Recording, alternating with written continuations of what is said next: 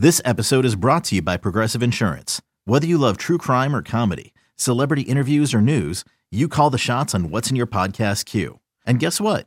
Now you can call them on your auto insurance too with the Name Your Price tool from Progressive. It works just the way it sounds. You tell Progressive how much you want to pay for car insurance, and they'll show you coverage options that fit your budget. Get your quote today at Progressive.com to join the over 28 million drivers who trust Progressive. Progressive Casualty Insurance Company and Affiliates. Price and coverage match limited by state law.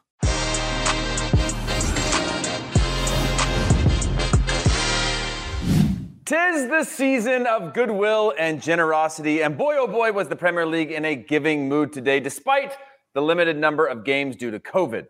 The Etihad Stadium bore witness to the highest-scoring boxing game of all time. The Saints overcame the Hammers in a 5-goal thriller, and the North London clubs filled their stockings with convincing shutout wins. I'm Heath Pierce. That's Jimmy Conrad. The Que Golazo Boxing Day recap begins right now. What is going on, everyone? If you're watching this live on YouTube, I can't emphasize this enough. Smash that like button. Also, we want to hear from you, so get in the comment sections. Get stuff off your chest. Yell at Jimmy. Yell at myself. Tell us what you had. Tell us where you're at. Tell us where you're from. Tell us what you're doing. Tell us what you got for Christmas if you want to. We'll throw the best comments on the screen and we'll keep this thing going. And then some of you are listening to this in podcast form. That's so nice of you. You know, it's even nicer subscribing to this podcast wherever you get your podcasts from, and leave a glowing review, leave a rating, give us 5 stars or whatever you're feeling at that moment. And you can do it now while you listen. So we appreciate all of you. And by the way, while we're recording this, Brighton hosts Brentford, but as the intro mentioned, while COVID restricted the number of games, we retreated to a gluttony of goals in the day's other 5 games, 26 to be exact. So, Jimmy Conrad, what is going on, man? How are you? I am excited. I saw goals on goals on goals today. They are the gifts that keep on giving. I'm excited to get into this, unless you support one of the teams that got their asses slapped today. Just slapped around, Heath Pierce. Hey. I didn't get. My team didn't get their ass No, I know.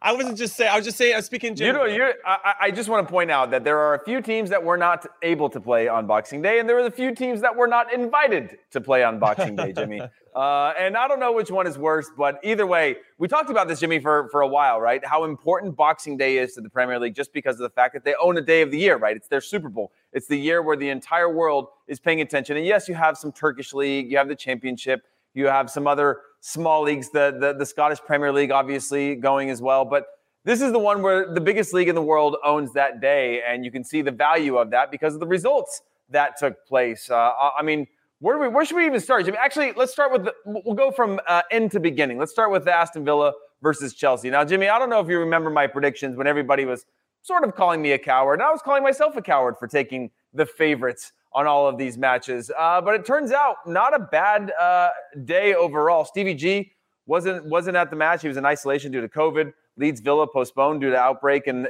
the squad. Pulisic was at the number 9, Jimmy. What did you think of that? Obviously, I'll give my takes after this, but what was your initial take of Pulisic at the number 9? Well, it's something they're continuing to try, at least until Romelu Lukaku comes back and is healthy right from the get-go. He came on as a second-half super sub for Trevoh Chalobah, which I think really changed the game. And what's interesting about Lukaku going back in is that forced Christian Pulisic to play the right wing-back position. So we basically have Pulisic not playing in his best position for Chelsea, and that gets a little frustrating at times. I will state for the record, it is kind of weird that they wear Borussia Dortmund colors. When Thomas Tuchel used to coach them, that always throws me off a little bit. But different topic for another time. With regard to Pulisic, obviously he's at his best when he can pick up the ball and run at players, and it's going to be a little bit harder for him to do that as a 9, or at least a false 9, trying to pick up the spots. Where is he going to create those numerical advantages? Yes, at times he can stretch the defense, and I know this kind of plays into more of a U.S. men's national team conversation, but if he can't pick up the ball at times and run at players, it's going to be hard for him, I think, to even enjoy what he's doing out there. And in some weird way, him going back to the right wing back position allowed him to do that. I don't know if he enjoyed it per se, because he's got to defend a little bit more than I'm sure he wants to, but it's interesting times for Christian Pulisic. I don't know if he's found a home so much under Thomas Tuchel as to what his best spot is, what is his best role. Is he a super sub? Is he a starter? It's I don't know what the future is. What do you think about him? I mean, the future seems a little murky, I'd say, about, I mean, they value him clearly, but if you're not going to play him in his best spot and have that type of success that he's already proven to have while wearing the number 10 shirt for Chelsea, I don't know. It's interesting times for him. Yeah, I agree. I think it's one of those things where you're like, okay, you could see him filling in the role here and there. I think being a role player within a team is always dangerous. I remember being told that I was that for one of my teams when I was playing, and I was offended by it because I was like, okay, on one hand, that's great because you're going to get a lot of games that way. But on the other hand, you're like, oh, I think they're using this in a derogatory term where it's like, you're so good at so many positions, we don't know where to put you. So we're going to put you on the bench and then bring you into one of those positions. And so, look, at the number 9 spot, I think it's not his best position, especially in the way that they were having to try to break down Villa at certain times today. It didn't seem like he got involved for long portions. Like you said, he's best when he's on the ball all the time and running at defenders. I actually liked him at wing back, and I've never really considered him as a wing back because of his lack of defending. But if you watch the way that he pressed when he was the 9 versus the way that he was pressing in the wing back position, he actually looked comfortable pressing in the wing back position. Whereas at the 9, he sometimes he just looks like he's a step late. It's kind of a half press. And in a team that needs to press really well together, he sometimes seemed like he was one of the ones letting the team down in terms of their pressing shape at the number 9. And by the way, happy holidays, Natalie. We appreciate you joining us as always. But when he was at the wingback position, I liked it, even though Natalie clearly doesn't. I didn't mind him there because his energy seemed high in the press, higher than, again, when he was up at the number 9 position. And he's facing the field, which is where you want him. You want him facing the field, advancing the ball forward. Although the deeper he drops, the more nervous I get when he's on the ball. But overall, I thought it wasn't a bad performance. But to shift back to Chelsea in general, were you impressed with this team? When I saw Lukaku came in, obviously, it's just like when Lukaku joined the team. You go, well, what is this team missing? And you go, oh, they're missing Lukaku as soon as he's on the field, right? And then he's off the field again. They're looking for answers, and you see him back on the field. He scores. But just his impact, and not just his impact on scoring goals, but I'm talking more about his impact in just freeing up other players on the field. As soon as he occupies those center backs, as soon as he's occupying space, it just gives so much freedom to other players around them. I thought Kovacic was also a really, really bright spot in terms of his willingness to advance the ball forward. Doesn't help Pulisic's chances of getting more time, but I just thought overall Chelsea just looked completely different than they have without Lukaku. Obviously, he's coming on. His role is increasing in terms of his minutes, but I don't know. What was your take overall for Chelsea in this one? Yeah, with regard to Lukaku, I mean, his addition to the team was the biggest reason why I picked Chelsea to win the Premier League. He was, for me, the missing link to them to have that success over a long period of time. And he started off really well, then obviously got hurt or wasn't scoring prior to getting hurt, then got hurt, and now he's back. I feel like you saw a version of him today. Like, that's why we signed the guy. That's exactly the difference that he makes up there, to the points that you make, that he occupies so many different players. Plus, when you look at his replacements, because they got rid of Giroud, because they got rid of Tammy Abraham, they don't necessarily have a big guy up top that can just bang and battle with those center backs and make it difficult. And when they put up a Pulisic, when they maybe put up a Mount or a Havertz or a Timo Werner, or you can name a whole bunch of guys, Ziyech, all these guys. None of them would have made a Villa struggle whatsoever. But as soon as Lukaku came in, they started to worry. They started to struggle. They started to have to foul. They got frustrated. The game changed for them. No, but when you put Lukaku next to any of those guys I just mentioned, and one of them is a grown-ass man, and the rest of them look like boys, and that's the difference. You have a grown-ass man who's up top, and that I'm kind of sad that Jorginho took the penalty at the end that Romelu Lukaku earned all by himself by outrunning two players, earning the penalty, and Jorginho should have been like, you know what, buddy? This one's all you. Because I think he needs, even though he scored 15 minutes after coming on with a header, which was a very nice glancing header, and that alone is another reason why that makes Chelsea more dangerous, right? You don't always have to whip a ball hard and low on the ground because you have these little guys up top. You got a guy that can get on the end of things, can create that space, can get on the end of headers. And so there's a lot of different reasons that having Lukaku makes the team a little bit more dynamic. But he just has that physical presence.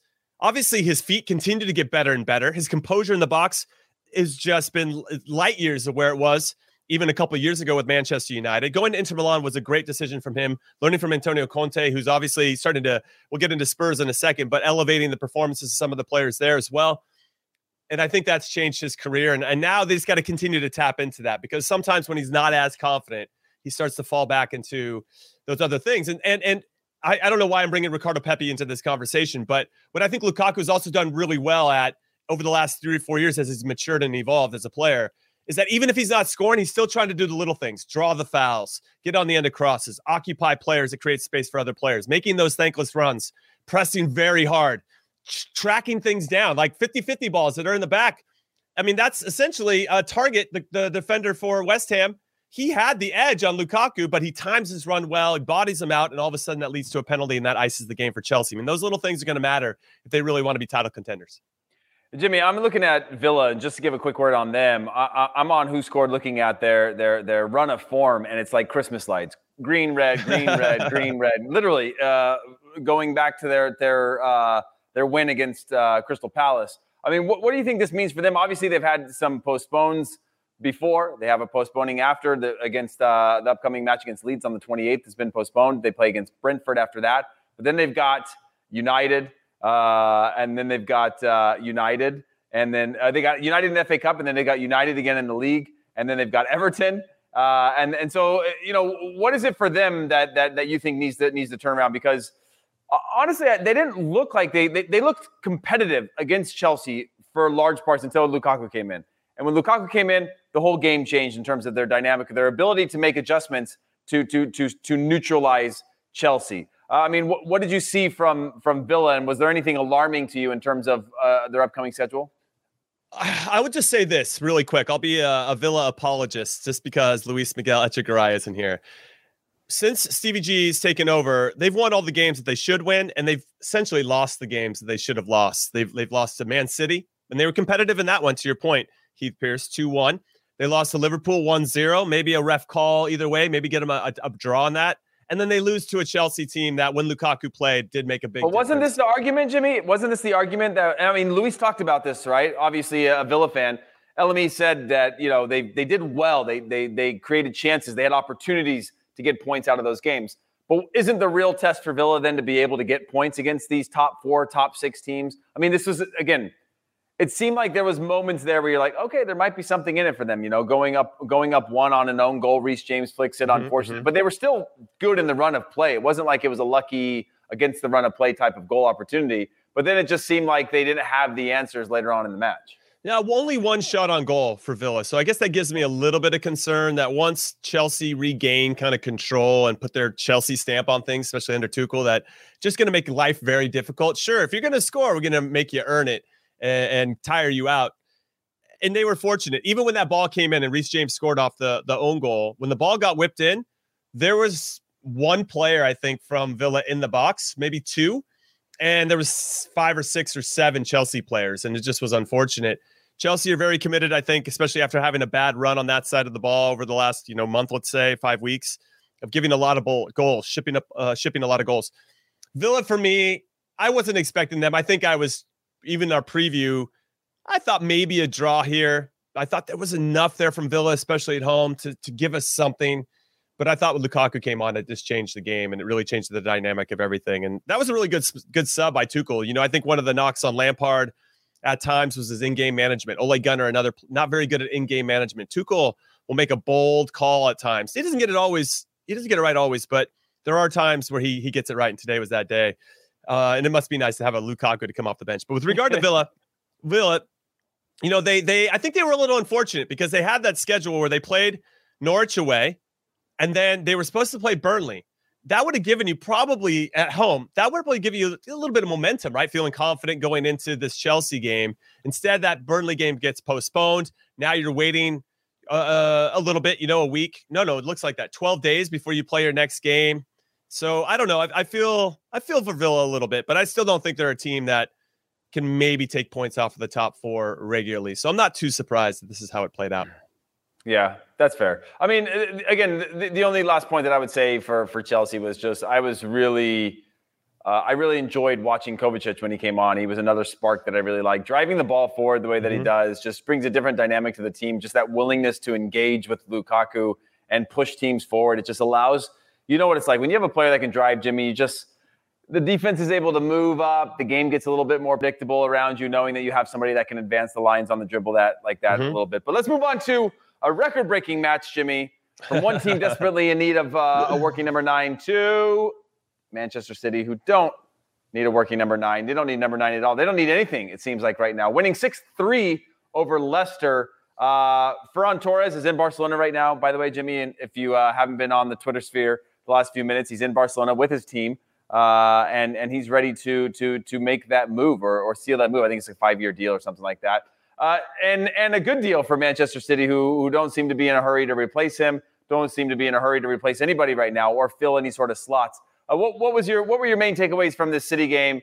I mean, and how much do you consider them favorites to win the Premier League at this point? I think they're heavy favorites. They were so good in this particular game. Ferran Torres maybe didn't pan out the way that they wanted to when he came in. I just feel like they have an excess of those types of players in their team. So the fact that they're like, we lost who? What's his name again? Ferran Torres. We still scored 6 goals, and against Leicester is ridiculous. And if you watch the first half of this game, and if you're a City supporter, they're in back and through.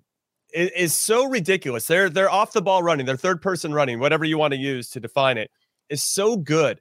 And they're always looking for it. And it's so hard. You've been out there before on the field where if you have a team that's that locked in on how they're supposed to play and always moving and always wanting the ball, you can't defend it for 90 minutes. Mm-hmm. Now, Leicester didn't do themselves any favors. Tielemans decided to give up 2 penalties. Rightfully, those were 2 penalties.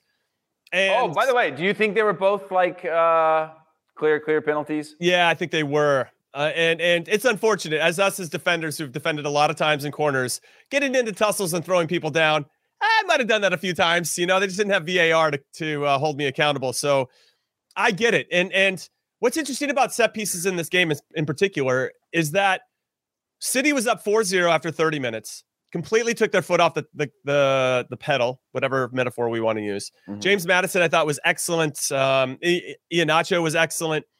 And they got back into it. It was 4-3. And even Pep Guardiola said after the game that there might have been an equalizer there for Leicester. I mean, that's how poor City were defensively and just got real casual. I love when Pep Guardiola says like stuff like that after a 6-3 win. Yeah, of course. But what's crazy is that with 4-3, the way that City win the game are on 2 set pieces, which feels so un-City-like for them to go and like kind of just a rugged physical way to win the game when they're so pretty more often than not. So I just thought that was an interesting contradiction, excuse me. And I do think there's some vulnerabilities in the team. Now, Pep Guardiola came out and also said that Ruben Diaz was 1 card away from getting suspended and he didn't want to miss the Brentford game. I'm like, what? Dude, that's why that's the game you want to miss, dude. Who cares about Brentford, So I thought that was interesting. And, I don't think Laporte is still the first choice guy, even though he scored. I think the pairing of Stones and Diaz is the right way forward. But there's still, we saw it too in the Champions League when they went 6-3 with RB Leipzig. There's still something there. I know they haven't given up that many goals this season. They've already scored 50, which is crazy. They're unstoppable right now. Yeah. Ultimately, to answer your question, I'd be really hard pressed to say that they're not the favorites. I mean, Liverpool, I think, are very, very close as well, but they have to deal with Africa Cup of Nations and everything that goes in there. I still think Chelsea's a little bit off of it unless Lukaku is healthy the rest of the way. Yeah, I mean, looking at the table right here, you've obviously got Man City sitting on top, and clearly, I mean, the thing about Man City that was shocking to me is the way they approached this game was like they were trying to find an equalizer in stoppage time from the first minute. Like they're passing their movement, the chances they were creating. And don't get me wrong, on the flip side, Leicester squandered a lot of what I would consider half chances, top of the box. Maddison was hitting everything over the bar. They were just looking for that square. They would get down into the box and they'd hit that square pass, and then someone would hit it first time. And there just wasn't that clinical nature of it that could have changed the game earlier on for them. But just to watch City, the passing, the weight of the pass, the movement, the timing of everything, and the way that they were attacking from the very start, it was insane. Like City was first, sitting on just their pressing lines continuously changed, trying to figure out what do you do with this Man City side, and they were just too good from the very, very start. And so on the flip side, again, like you said, Leicester City were able to come back, and now you're looking at the table. It's a year for Leicester where you're like, man, what could have been, but also are they sort of normalizing a little bit? And the way City are playing right now, it's just not one single player, right? Again, we joked about it before in the preview, like the luxury of being able to say, Phil Foden, nah, Jack Grealish, nah, you guys have had a night on the town. We're just going to not play you. Well, everybody's begging just to get to 11 players. Just shows you the depth of the squad and the quality that they have and the dynamic. And they're all just completely different styles of players that somehow fit into this mold. And that's primarily because they play with this false 9 setup where Kevin De Bruyne can roam and you have a Phil Foden who can roam and you have just so much quality on the pitch that it's impossible to stop on their day. And any of you that are just now tuning in or listening to this, we appreciate all of you. Make sure you comment, make sure you like, subscribe so you get these first thing, or you're able to join us live whenever we do these shows live. Again, we appreciate all of you, especially this time of year in the holidays when we're being thankful, a little more emotional than usual, perhaps emotional in our critiques of these matches as well. Jimmy, any final thoughts from this Manchester City Leicester game? I would just say that in fairness to Leicester City, they were without Johnny Evans. Wilfred Ndidi, who usually sits in front of the back four, was not available for this. Soyuncu was out. So they're missing some of their starting center backs. Obviously, Fofana getting hurt very early on, I think really derailed their defense right from the get-go because he was going to be the guy. You got James Justin was another player. I know they got Luke Thomas out wide left, but James Justin was really emerging last season. Pereira was out. So I think we could argue that maybe all four of their guys that started in the back line last season weren't even in this game. And Wilfred Ndidi, who's arguably one of the best CDMs in all of the Premier League. And I love that Man City, to your point, just said, let's just go pressure the shit out of these guys and let's just see what they can handle. And they just couldn't handle anything. And Tielemans didn't, shower himself in glory with giving up 2 penalties, which Would you rather have Jamie Vardy or Evans, Johnny Evans on the pitch? Well, I mean, which do you think could have been more impactful? Well, today I don't think they needed. Well, Jamie Vardy would have helped, I guess, in some capacity. I thought Iheanacho was pretty good. So was James Madison and Lookman. Lookman scored a very good goal. Yeah, Iheanacho had a goal and 2 assists, and they were busy. They were close to potentially getting a 4-4 result, but they just couldn't hang on. And unfortunately, set pieces is kind of what undone Leicester in this one. I don't think City are completely invincible. I think there is some cracks there, but can you expose those cracks? That's the biggest thing. And it's almost like they challenge you. Oh, you think you can break us, huh? Well, you can't, but if you do, we'll still score 6 or whatever. So it's interesting. This is an interesting City team that has a different vibe than maybe City's teams in the past. Yeah, I mean, my only thing that I would say about Leicester is I thought Yannick Vestergaard would be a little bit bigger or better than he is. I mean, he's a big body, he's a big frame. I appreciate that, but he's not Soyuncu when he's on the field, and he is a Dane like you, Jimmy, with a gigantic head and his thighs rubbed together when he runs. But I thought that he could maybe step to the level. I mean, again, when you talk about like Norwich and some of these teams that are kind of elevator teams that you expect to go down, you see a little bit more of these players that just seem a step slow for the Premier League, and he was one that I just wish or hope he can still kind of round into a form that makes him challenged to be a starter in this team regularly, or at least lift the level of that back line when they're depleted like the way that they are now. One last thing on that. It's just, this is a real test for Brendan Rodgers.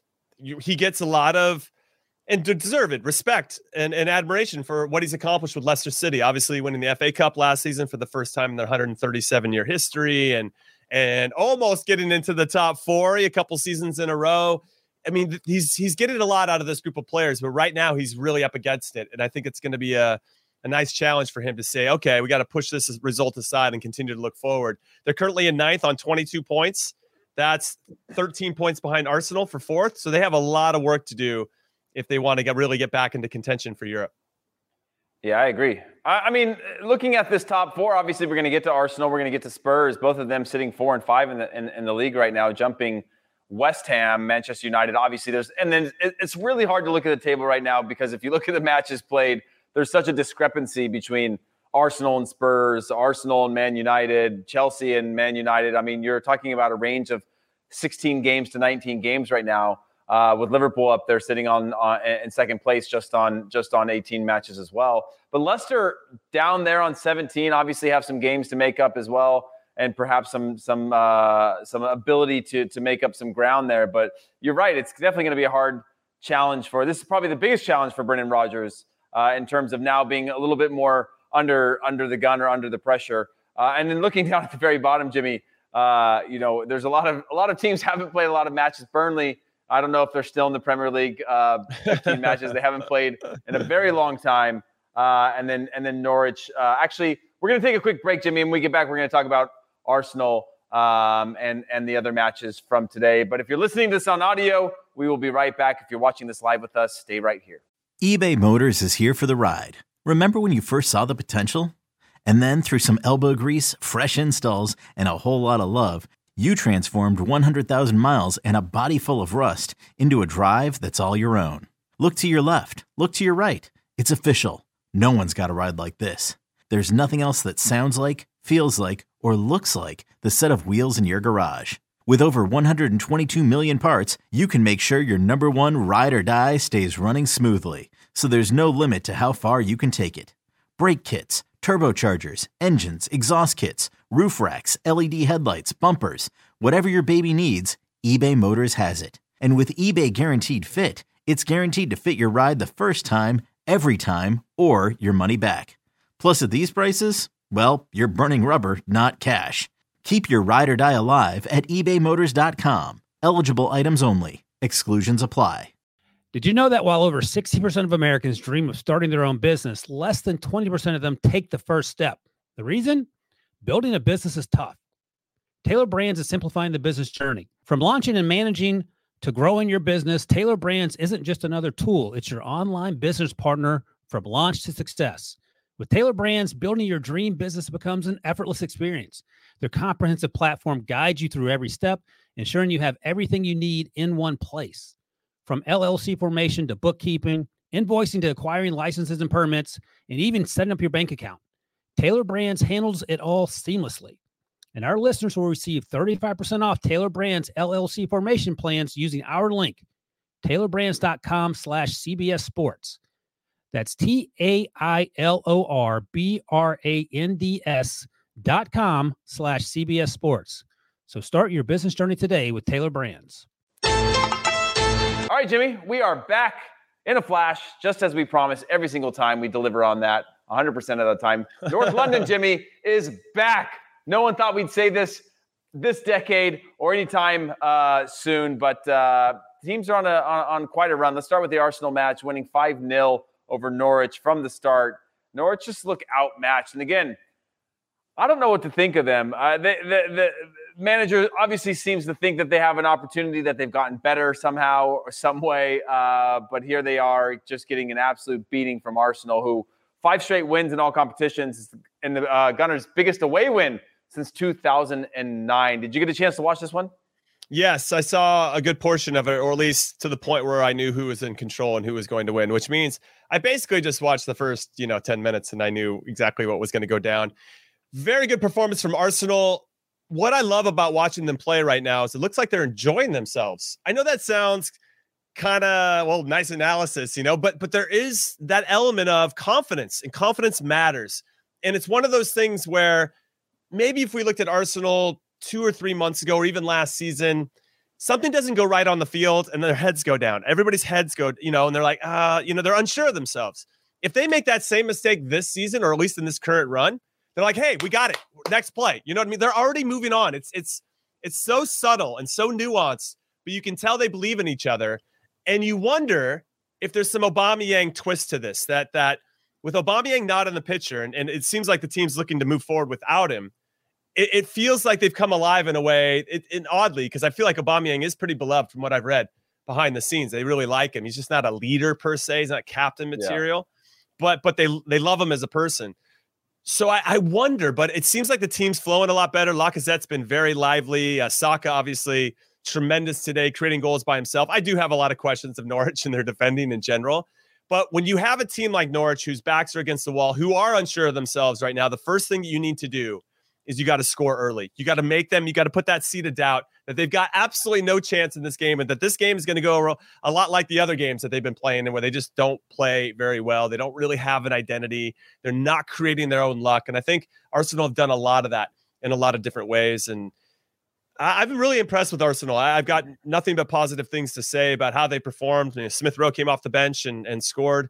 So they have a little bit of depth there. Tomiyasu didn't play today, but they still got the clean sheet against a team that can score. They're not going to maybe win, but they can hurt you at times. And I thought Arsenal were very complete on both sides of the ball. So I'm here to applaud Arsenal, baby. Let's get after it. I don't do this very often. Everybody just soak it up. I don't think anybody does it very often, Jimmy, but when we do it together. It's a community event when we celebrate Arsenal. But look, Arsenal are one that I think Arteta is continuing to show his evolution as a leader. And Arteta was one to back Aubameyang for a brand new big contract, right? And to be the guy. And now for him to be able to cut ties. And we see a lot of this in the Premier League where there are a few players that are guaranteed starters when they're fit and healthy. And Aubameyang's numbers were a guaranteed starter when fit and healthy 2 seasons ago. And now you kind of say, well, Jimmy, you can always have one of these guys that maybe breaks the rules and gets away with it, that star player. And if that star player is not delivering, well, now you got to make some hard decisions. And again, I know he's a great guy. I'm sure he's a lot of fun. I know the young players have him, but there's a thin line of that being liked and not delivering on the field and being a big flashy guy and now breaking the rules and now trying to, you start to develop this culture of like, oh, this guy's allowed to be above the law, but he's showing up when he wants. And I think Arteta did a good job of being able to change that the team is responding. It is a very young team in terms of experience, in terms of the vulnerability of these players of being influenced by somebody who perhaps isn't the right leader, like you said. Probably a good friend, probably a good guy to hang out with, probably a good guy to grab a beer with 7 nights a week, but probably not the leader you want for some of your players that you're trying to shape and mold into being stars. Speaking of young players that are being shaped and molded, Fabrizio Romano called the Norwegian Odegaard the best under-the-radar transfer of 2021. And I want to get your take on Odegaard because for me, even looking at him during his loan spell, right? His loan spell was 14 games, 1 goal, 2 assists.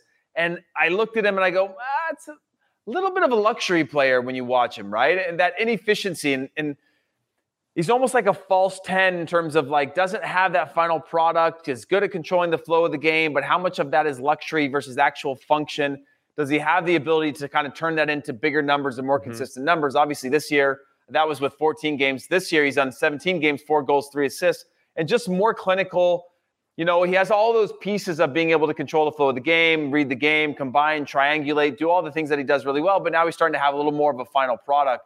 Do you think that he's an underrated transfer? Because obviously everybody knows him. They know what he was supposed to be. They know what he might not end up being in terms of the potential that was placed on him as a teenager. What's your take on Odegaard so far in the season? Yeah, I'm glad we're talking about him. 4 goals and 3 assists so far in the Premier League, I believe in 17 games. He did have a stretch there where he had 3 goals in 3 state games, starting in early December where he scored against United, unfortunately a 3-2 loss, against Everton and a 2-1 loss, and then against Southampton in a 3-0 win.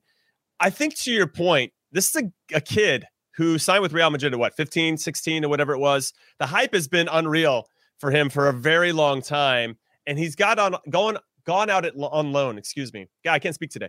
Gone out on loan. And I feel like, where is his identity? Who is he supposed to be playing for? Is it the club he's on loan for? Or is he trying to actually play that's more similar to his parent club, which was Real Madrid for a very long time? And now, even when he was with Arsenal last season, he had to know deep down, well, I'm only going to be here 6 months, man. Like, this is kind of how it works for me. I'm here for a little bit. I make friends with everybody and then I leave. But now when they made this deal permanent, I think it changes your commitment to the team in a way where he can pick his spots, I guess.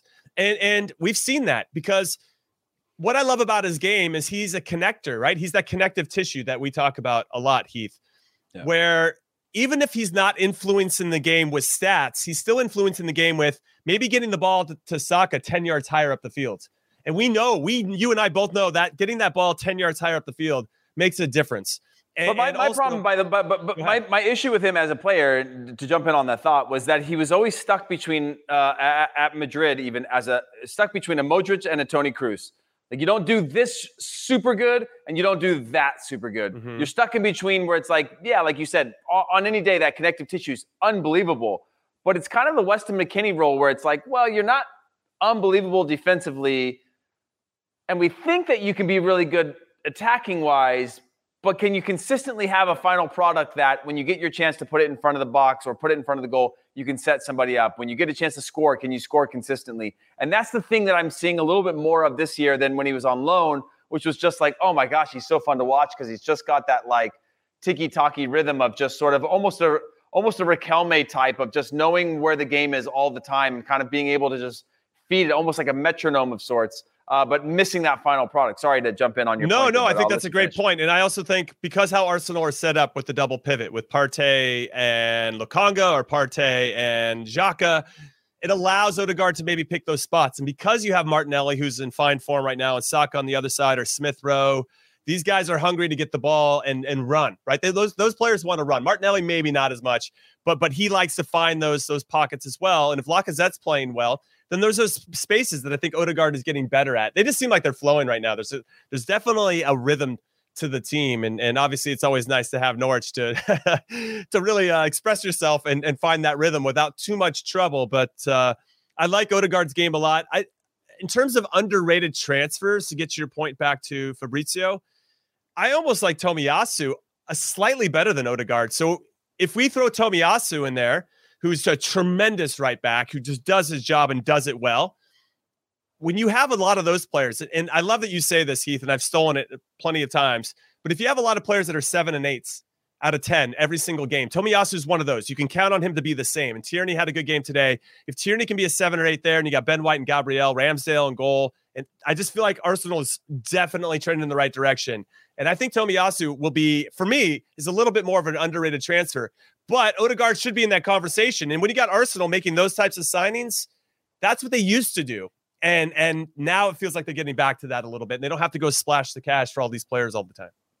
I agree. And again, I think there is a certain level of credit to the consistency that this team has, like you said, whether it's White, Tierney and whatever, or Ramsdale, for example. I think that back line is just showing another level of consistency that I think is super important in terms of just lifting their game. Or Tomiyasu, like you said, there's just so many tools now at their disposal that you're starting to find more and more consistency out of this team. But Ramsdale is the other one where I'm like, Arsenal, whenever I get my hopes up, it's always somewhere down the spine where we ultimately get let down. Xhaka was one that's consistently let me down for years in terms of somebody that I expect to be just another level higher in terms of consistency as a leader within the team, and then ultimately lets us down with red cards or rash challenges or just has a shocker of a performance. But Ramsdale's one where I don't know. I can't say enough about just. There's another one, though, that's a 7 or 8 every single game. Yeah. And there's something about that consistency. Tomiyasu, Ben White, once he got healthy and started to partner with Gabriel, awesome. Those two, Tierney back to being full health.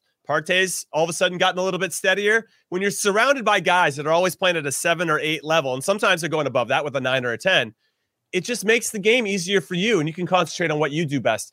And I really like what Arsenal's about right now. Heath, I got a trivia for you. You ready for this? Yeah. With his second goal today, Bukayo Saka is the second youngest Arsenal player to reach 10 Premier League goals for the club. Who was the first, or who was the youngest? Nicolas Anelka. God, man, you can't even pause for that. Wow. So Saka's. Well, I know you. That's a trick question because you just naturally want to say Thierry Henry on some level, but that's not the way it worked out. That's not the way it was. Yeah, Saka 20 years, 112 days. Nicolas Anelka 19 years, 225 days to get 10 league goals. Saka, special player. Another question for you, Heath, and anybody else that's listening, hit us up at KGolasoPod on Twitter if you want to answer this later. And then obviously here live on YouTube. How many goals do you think Saka will end up with this year? Because he got 20 in him? Oh, man, 20 is a lot, man. I know, but he's already at 10. We're not even halfway through the season. I would say if he finishes on 17, 18, it's a phenomenal. I mean, I think he's on pace to have an unbelievably phenomenal year and score clutch goals. And by the way, he scores a wide range of goals as well, which I really like about him. Very opportunistic goals, just taking chances, being able to slot them to the back post, things like that, low and hard. Those are the kinds of goals that I like. The kinds of goals, by the way, that Sterling struggled to. 5 league goals right now? So he's 10 goals total. 10 goals in all comps. Got it. Yeah. But you'd still take 10 in all. It's 20. Sorry. I would say 20. I would say 17 in all. I still think that there's still a value. You know what? I read that trivia wrong, everybody. It's the second youngest Arsenal player to reach 10 Premier League goals for the club in general, not this season. So I'm sorry. He only has 5 Premier League goals. So how many goals do you think he'll end up with? Or what would you be happy with given what he does for the club? He's 19 games in. I would say if he's in that 13 to 17 range across all competitions. Amazing. Yeah. I mean, it just requires a brace in a couple of matches that I think he's going to get those opportunities as well. You know, he clearly can show up against Norwich, and there's more Norwiches in the league. Newcastle might be one of them, Jimmy. Who knows along the way. But I think if he's in double digits, I think he's good. I think if he's in that kind of 15 to 17 range, he's great. and is probably knocking on the door for a brand new contract saying, hey, Aubameyang did this for a couple of seasons. You guys wrote a big fat check for him. What are you guys going to give me now? I mean, Aubameyang scored a lot more goals than that. But, and by the way, Des said that Martin Odegaard, our producer Des said Martin Odegaard really took his game to another level at Real Sociedad. And they were desperate to extend his loan, but Real Madrid weren't into the idea. So yeah, that's right. Just to give a little perspective as to where he's cut his teeth over the last few seasons. But let's move on to the other North London. Despite my attempt to eat up all the time with Arsenal, let's talk about Spurs versus Palace. Patrick Vieira, another one of the managers that's had to find themselves sidelined due to COVID, or at least a positive or whatever test. COVID, I can't speak on them. By the way, isn't it bizarre that in Major League Soccer they never mention the players' names, but in the Premier League the coaches just outright say who has COVID? Obviously, it's no secret when like your starters aren't on the team or aren't playing, but I think it's like some sort of HIPAA laws or something like that where you can't actually mention people by name. But in the Premier League, they're like, he has it. And maybe it's being more normalized now, and it just helps with transparency as well. But not to get off topic, let's talk about Tottenham winning 3-0 versus Palace, and get your initial thoughts on that. And we'll jump a little bit deeper into it. Yeah, really quick. Just got to give a shout out to Antonio Conte. Since he's taken over for Nuno Espirito Santo in the league here, he's got 4 wins and 2 draws, out of 6 games. And I thought today was a really impressive performance. And again, another North London team that's looking a little lively, right? They got that sense of belief and that when they go forward, they're going with this purpose where maybe they're committing another number or two that they weren't under Jose Mourinho or not under Espirito Santo. But there is something feeling a little bit different. And what was interesting is that when you watch Conte's teams, they do sit back behind the ball a little bit. But with regard to Palace, I think they did it on purpose to bait the center backs to, hey, you have a little bit more time than you think, baby. Why don't you take an extra touch? And then once they take that extra touch, it's a cue for the whole team. We're pressing that next pass as soon as possible. It's going to create some gaps. We're going to try to turn the ball around quickly and then kill him on the counter. And that's what they set up in the first goal. Obviously, Harry Kane looks like he's enjoying himself again. That's a big deal. And he scored a good goal today. I thought Lucas Moura was fantastic. There's something about Antonio Conte, man. He does a very good job of getting everybody on the same page. And then from there, building confidence within those parameters. And I can't say enough about By the way, Jimmy, while managing COVID, right? Which has been crazy. Looking at this photo right now, is that not a foul to you? That's a foul. That's a foul, right? 100%. He went over the. I mean, look, I've always, you learn it at a very young age that if you can get up before your opponent, you don't allow them to be able to get up and challenge for a ball. Usually, that's vertical, where you can get an elbow on somebody or get your arms up and wide so that they can't get up and challenge for the ball. You get up first, but that was one where he went over the back of him, and I was like, man, this just seems like there was going to be a review of this going over the top, but nobody even seemed to argue from which is crazy. It was a foul because he got hit before he could even jump at the ball. And I was like, little Lucas Moura climbing the ladder to power head it at the back post. That one was a foul. That said, and we're not trying to dismiss anything about Spurs' performance here. They still deserve to win. Yeah. There was only really one team on the field that was trying to play. Palace, had some ideas. They were trying to make it difficult. Conor Gallagher, I thought, again, was pretty solid in proving his worth, but this was a day for Spurs. And this is one of those things where I don't know if we could say that consistently under Mourinho and Espirito Santo. They clearly were the best team, and they got the result to prove it. And when you look at they got Southampton next, and then in a couple of days, they got Watford after that on New Year's. Then they got Chelsea in leg 1 of the League Cup semifinal. And then they start the FA Cup. Then they have Chelsea again, and they play Arsenal at home in the league. And then they play Chelsea away. So it's getting a little sketchy here. So I'm kind of curious to see how Antonio Conte is going to balance and balance his team, rotate his squad, and how they can continue to stay fresh. This isn't isolated to him. Every team's got to go through it. But I'm curious to see how they perform. But I thought today was another good performance. The North London teams coming up, Heath Pearce. By the way, can I just say that Crystal Palace are a team that early on, before Zaha was sent off, I was like, if I could go back, and somebody's like, you can't take, like the era's gone in the U.S. where you get to pick a Premier League team that's won something or whatever. I would go with Crystal Palace. I love the way Crystal Palace play. they had broken through a couple presses of Spurs early on, and I was like, wow, these guys really breaking through. That confidence to build up, to build through, just the pace on their passes, just that confidence to hit the long switches, just a lot of things that were happening. Then you get into the attack, and you're like, okay, this team is very good. Obviously, in the end, Zaha changed it. I think that there was just obviously you're up 2-0 now. You give up a red card. Game's pretty much over. I think they did a good job of frustrating him, getting him to bite on those types of moments. But basically, the three guys that you want scoring scored goals, right? You got Harry Kane, Son, and Moura. And I think Lucas Moura's role continues to evolve for me in terms of being kind of having that clutch gene or that ability to create something for a team that's been sort of in the depths.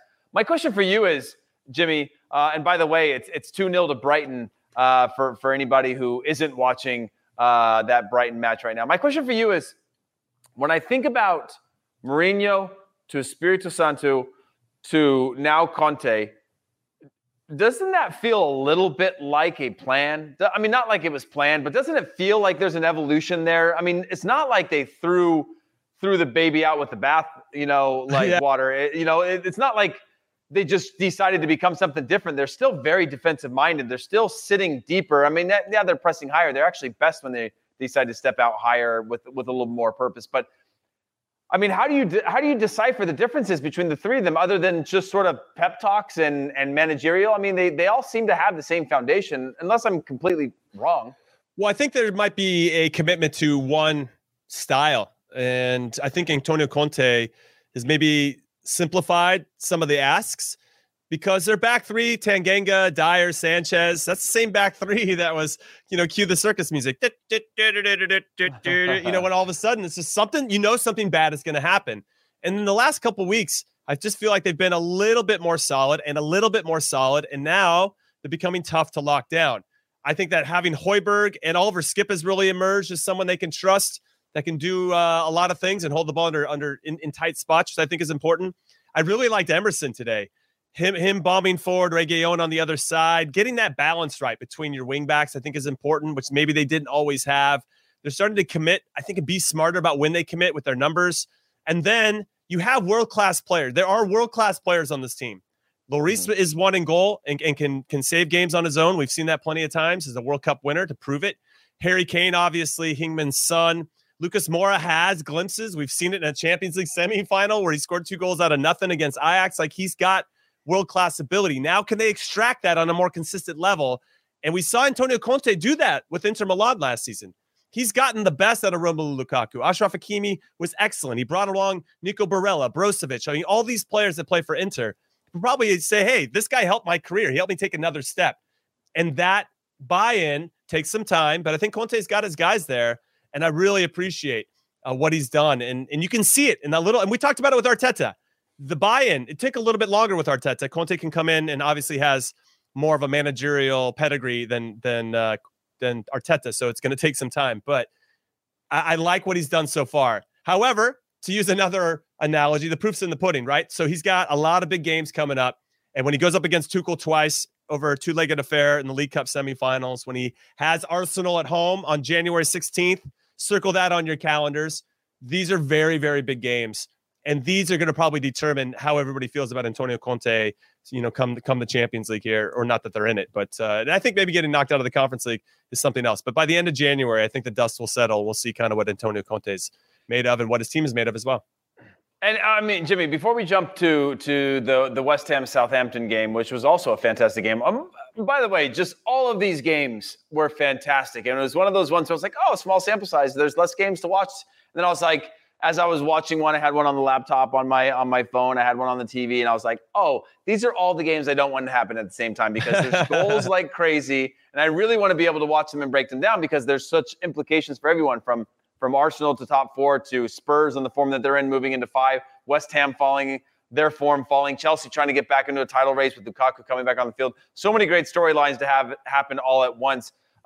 For this, do you think that this Spurs side is here to stay? Do you think that they're seeing a good run of form, or are we seeing Spurs as we've known them in the past in terms of that confidence, that consistency, or are we just seeing sort of that new manager bounce?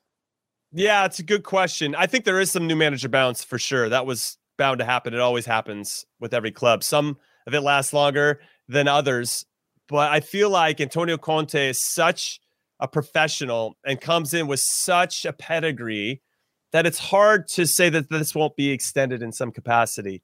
Now they got Southampton and Watford over the next, 4 or 5 days, or the 28th is Southampton away, Watford away on New Year's.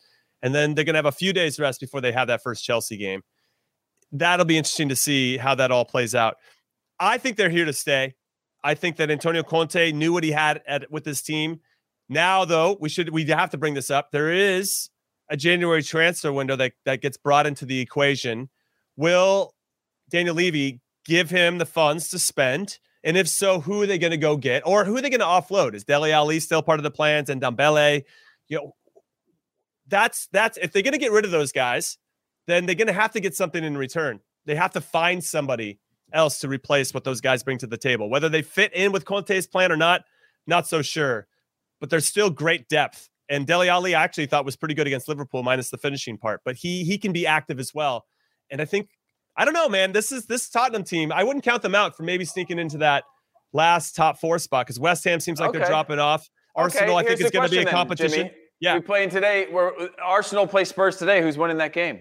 It's a great question by Des. He threw it into the run of show. Arsenal what a question. Spurs. I don't know if I should answer this alone. I need some help from everybody. So if you're listening to this, hit us up at K Golasso Pod. And if you're watching right now on YouTube, hit us up right now.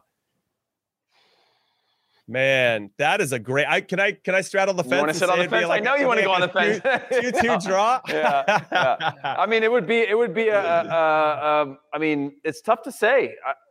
If I could see Spurs winning that, if Spurs are clinical. But even at the start of this match today, I looked at Spurs and I was like, man, they waste a lot of chances still. And they've wasted a lot of chances in the last couple of weeks. Granted, they're in great form right now and they're creating a ton of chances. And Harry Kane's finishing and getting that finishing touchback, which means less wasted chances. But even Son is wasting chances, and he's their top scorer. What is he? He's like second or third in the league in terms of scoring, or top 5 or something. I don't know. He's got something like 8 or 9 goals so far this season, maybe 7. But yeah, I think about that, and then I think about Arsenal probably controlling possession. It'd be a fantastic match. But I do think Spurs, if Spurs can, as you mentioned earlier, when you play a game, if you can score early, if Spurs can do that, and be clinical, then I can see Spurs beating Arsenal right now. What I find interesting, Spurs have only scored 21 goals in 16 games. And that's pretty low given what they have at their disposal from an attacking perspective. Arsenal, conversely, have scored 32 goals in 19 What's Harry games. Kane on, 2? 3? Harry Kane is on, let me look right now. Harry Kane is on 3 goals in 15 games. That's including today, yeah. Yeah, Heung-min-son's got 8. He's 6 overall in the league. Lucas Moura only 2 goals. Højbjerg 2 goals. Yeah, they need a little bit more, obviously, from him and some others to step up and start to score on a more regular basis. Takes a lot of pressure off on that defense, who we know can be pretty leaky at times. Lloris has been pretty solid, though, this season. I don't know. I like this team. I do think there might be a move in their future.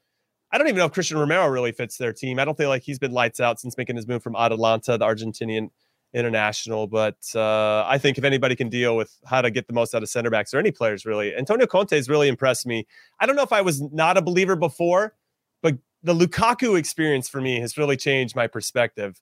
What he had Lukaku doing, the confidence that he had Lukaku playing with in Inter Milan was nothing short of extraordinary. And it's great to see that still continue. We saw a great example of it today from Lukaku. So I love when Lukaku just says, you know what? I'm going to put everybody on my shoulders. I'm going to drive the whole team forward and make it happen. And I want to give some credit to Conte because I think Lukaku said as much as well. So I'm curious to see how he can infect Harry Kane in a positive way, who I think was still feeling pretty sorry for himself for a little while after not making the move to Man City. Well said, Jimmy. Well, here we are, 50 minutes into this show, and I thought we wouldn't have anything to talk about here. Plenty to talk today. West Ham lose 2-3 to Southampton. 2-3. Isn't that a weird thing to say? No, that's like how a 6-year-old explains the game. Yeah. Yes. West Ham 2, Southampton 3. Southampton, again, they kind of went punch for punch for most of this match, and there was a point when Arsenal ran away and then Man City ran away where I was like, I'm going to put it on this match and see what's going on here. And it just seemed like there was still even an opportunity in the end. West Ham being able to squeak one out. Good to see not Antonio Conte, Mikel Antonio scoring again, which is important. But West Ham continue to fall, continue this slump of form. I mean, what's your takeaways from this match? I'm disappointed, frankly. I thought this West Ham Not that they didn't have the backbone. I mean, that gets kind of dramatic, but they have not been playing well and not making those plays, to your point. They got this Southampton haven't been playing well. No, they haven't. They haven't. I think one win in their last 7 as well. Which I'm not surprised. That Southampton team is a little bit, like you said before, like a Christmas tree with red and green all over the place. You know, a little good, a little bad. But this West Ham team, I thought, had a little bit more, and the wheels are starting to fall off a little bit. Maybe it's because Mikel Antonio wasn't in the team, or even when he wasn't scoring. They have, one win in their last 8 in all competitions. Now, they lost to Man City. They drew with Brighton. They beat Chelsea 3-2. Then they lost to Dinamo Zagreb, which that game didn't really matter. They'd already won the group. They drew with Burnley, which I think is a big missed opportunity to gain some points. They lost to Arsenal. The game against Norwich got postponed. And I think that's important because if you ever want a slump buster and you want to get out of that slump, Norwich is your team. They lost to Tottenham in the League Cup quarterfinals. And that might benefit them if they really want to compete for the top 4. So they have to worry about these 2-legged affairs that Tottenham now and Chelsea have to play. But losing at home to Southampton when they fought back to get to 2-2, and it looked like the game was going to tip in their favor, and to give up a goal on a set piece, which we know is not about talent, it's all about concentration and focus and desire, it's got to be a little heartbreaking for David Moyes, because I felt like maybe that's where my disappointment is. That's what those guys were known for, is that desire, that they're going to do whatever it takes to win a game, and they gave up a goal where that is needed in spades, and they didn't make that play. And it seems like that's starting to trickle into their team a little bit. Now, are they tired? Maybe a little bit, but every team has that same type of excuse with injuries or COVID or whatever it is, and they're going to have to fight their way through it. Now, they have Watford away in a couple days. They have Crystal Palace away after that. They got Leeds twice, once in the FA Cup and then once in the league. And then they play Manchester United. So they have a schedule that they could be manageable, but I worry about this team a little bit because they just don't look as sharp as they have been in the past. I like that, Jimmy. Well said. Well, before we wrap this up, Jimmy, obviously, as of right now, this Newcastle Man United game looks still on, and that it's going to happen. Do you have any? Does it have to? I mean, just in terms of your thoughts going into that one, you as a fan, you as an analyst, I mean, what do you expect from this game if it happens? Well, the fact that Manchester United have had some time to rest leading into this, and had time under Ralph Rangnick to prepare for it, who obviously is a master preparer in terms of what his teams do and how they do it, that makes me a little bit nervous. Newcastle obviously could say, oh, well, we've had some time, but they don't have the talent to necessarily execute on whatever the game plan is. And that's the problem. And I feel like when you're, let's say, a Norwich or Newcastle or Burnley or whoever's in the relegation zone, you might have a game plan, but then once a team scores early or once a team punches you in the face, can you adapt? And do you have the talent in your team to adapt accordingly? And I'd like to think that a lot of these teams don't. I think the back line for Newcastle is very weak. I think they have some attacking players, but they can't expect to try to do it in ones and twos, right? You want to be able to attack consistently with numerical advantages. Manchester City probably do that the best out of any team in the league. And it just makes it hard. I'm going to see us in a 4-5-1. Callum Wilson's up top. You hope that Alain Saint-Maximin can pull off something. But even if Newcastle scores 1, okay, great. But Manchester United is probably slated to score 3. So we're going to see a patented 4-2-2-2 from Ralph Rangnick. That's what he likes to do. Fred and McTominay will probably be the double pivot. You got Bruno, Jadon Sancho, Ronaldo, Rashford is what it's looking like are going to be the starting lineup. And I just don't think talent for talent that and obviously not having a clutch player in our team with Newcastle is going to be enough. I think Man United win this game. I'm sure Ronaldo will get 1 or 2. Last time they played at Old Trafford, he got 2? Wasn't that his debut? Played against Newcastle at Old Trafford. So yeah, that guy knows he's thirsty for goals, and it's been a while. So I think this is going to be pretty one-way traffic. There are moments where Newcastle have that 15, 20 minutes where they look pretty good. And you're like, yeah, do that for 90 minutes, and they just can't. So I'm curious to see how long we can hold up the fort before Man United score. Once Man United scores 1 and we have to stretch ourselves, and I'm talking about us as a Newcastle fan, once we get stretched, it's over at that point. So I don't know. If Newcastle can score first, maybe there's some hope to get a draw, but I think this is Man United all the way. How are you feeling about it? Yeah, I agree. It just, I try to go down the mindset of like, well, Man United, they've got these COVID cases. And so Ralph Rangnick's not getting the same exact squad that he wants out there. You're working through a lot of protocols, a lot of players coming back, a lot of health and fitness that you need to get them back into a certain level of shape. And that can be done for training, but you also got to monitor them and trying to come up with all these excuses as to would I rather play a depleted or a comeback team that's had a lot of time to train, like a Manchester United? Or would I rather play what circumstances would be the best time to play a Man United? It still seems always like this, where they've lacked game time, they've lacked fitness, they've lacked cohesion. Maybe they've gotten that on the training pitch, but they're lacking that form and that ability to go and beat a team, especially this time of year where you play every 3-4 days and you can beat a team and you can get on a run and you're like, okay, this is the last team I'm going to play if Man United is in form like that. So it seems like an opportunity. But again, when I look at the Newcastle squad, it's exactly that you mentioned, that I just don't see where the weapons are to be able to capitalize on the opportunity that's being presented to them. Yeah, not for 90 minutes, right? Even at Old Trafford, I'm thinking about the game. It was 1-1 at one point, and Newcastle scored a great counter-attacking goal, and then United were reeling a little bit, but then Ronaldo scored that other one and unlocked it, and then Newcastle lost 4-1, as they do. What I find interesting is that for Newcastle's perspective, the schedule has been very unkind to them. Prior to this game, they've given up 11 goals. Because they're in the Premier League, Jimmy. They're in the Premier League. That's true. There's not a kind schedule. That's fair. But they've given up 11 goals in their last 3 Premier League games. And they played against Leicester, Liverpool, and Manchester City. And then now they have Manchester United. I don't know who schedules it, but that's some BS, dude. I don't understand how that's even fair or remotely fair. I guess maybe they say, well, we gave you Norwich and Burnley and such after that. And okay. But it just hurts right now when you're walking this path and you have to take on all these top teams, especially a well-rested Manchester United, who, yes, they do have some injuries and some COVID concerns, but it's not enough to put them off. So this is going to be if you're looking at this from a wagering perspective, do you just believe that Newcastle are going to score? If Newcastle score and both teams score and United win, I bet you get some pretty good action there. But it's just hard to know because the 2 league games under Ralph Rangnick have been 1-0 wins. And so it feels like he's really putting a big emphasis on locking things down defensively because they've been pretty leaky up until this point.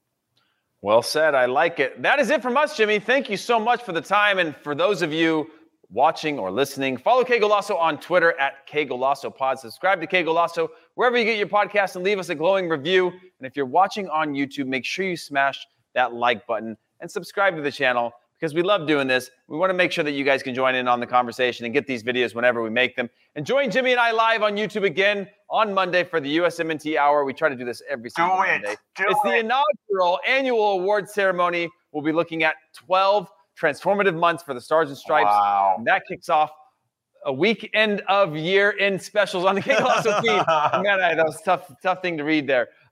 Fabrizio Romano will be on the review. We'll be on to review the best transfers of 2021. We'll celebrate the best of the European game with the second edition of the Qué Golazo Awards. And Fab will be back again with his 2022 predictions. So from Dez, myself, Jimmy Conrad, and myself, we appreciate I just keep saying myself. But we love you. Keep going. Keep going. You're crushing it. Yes, we appreciate all of you guys, and we will see you very soon. Later.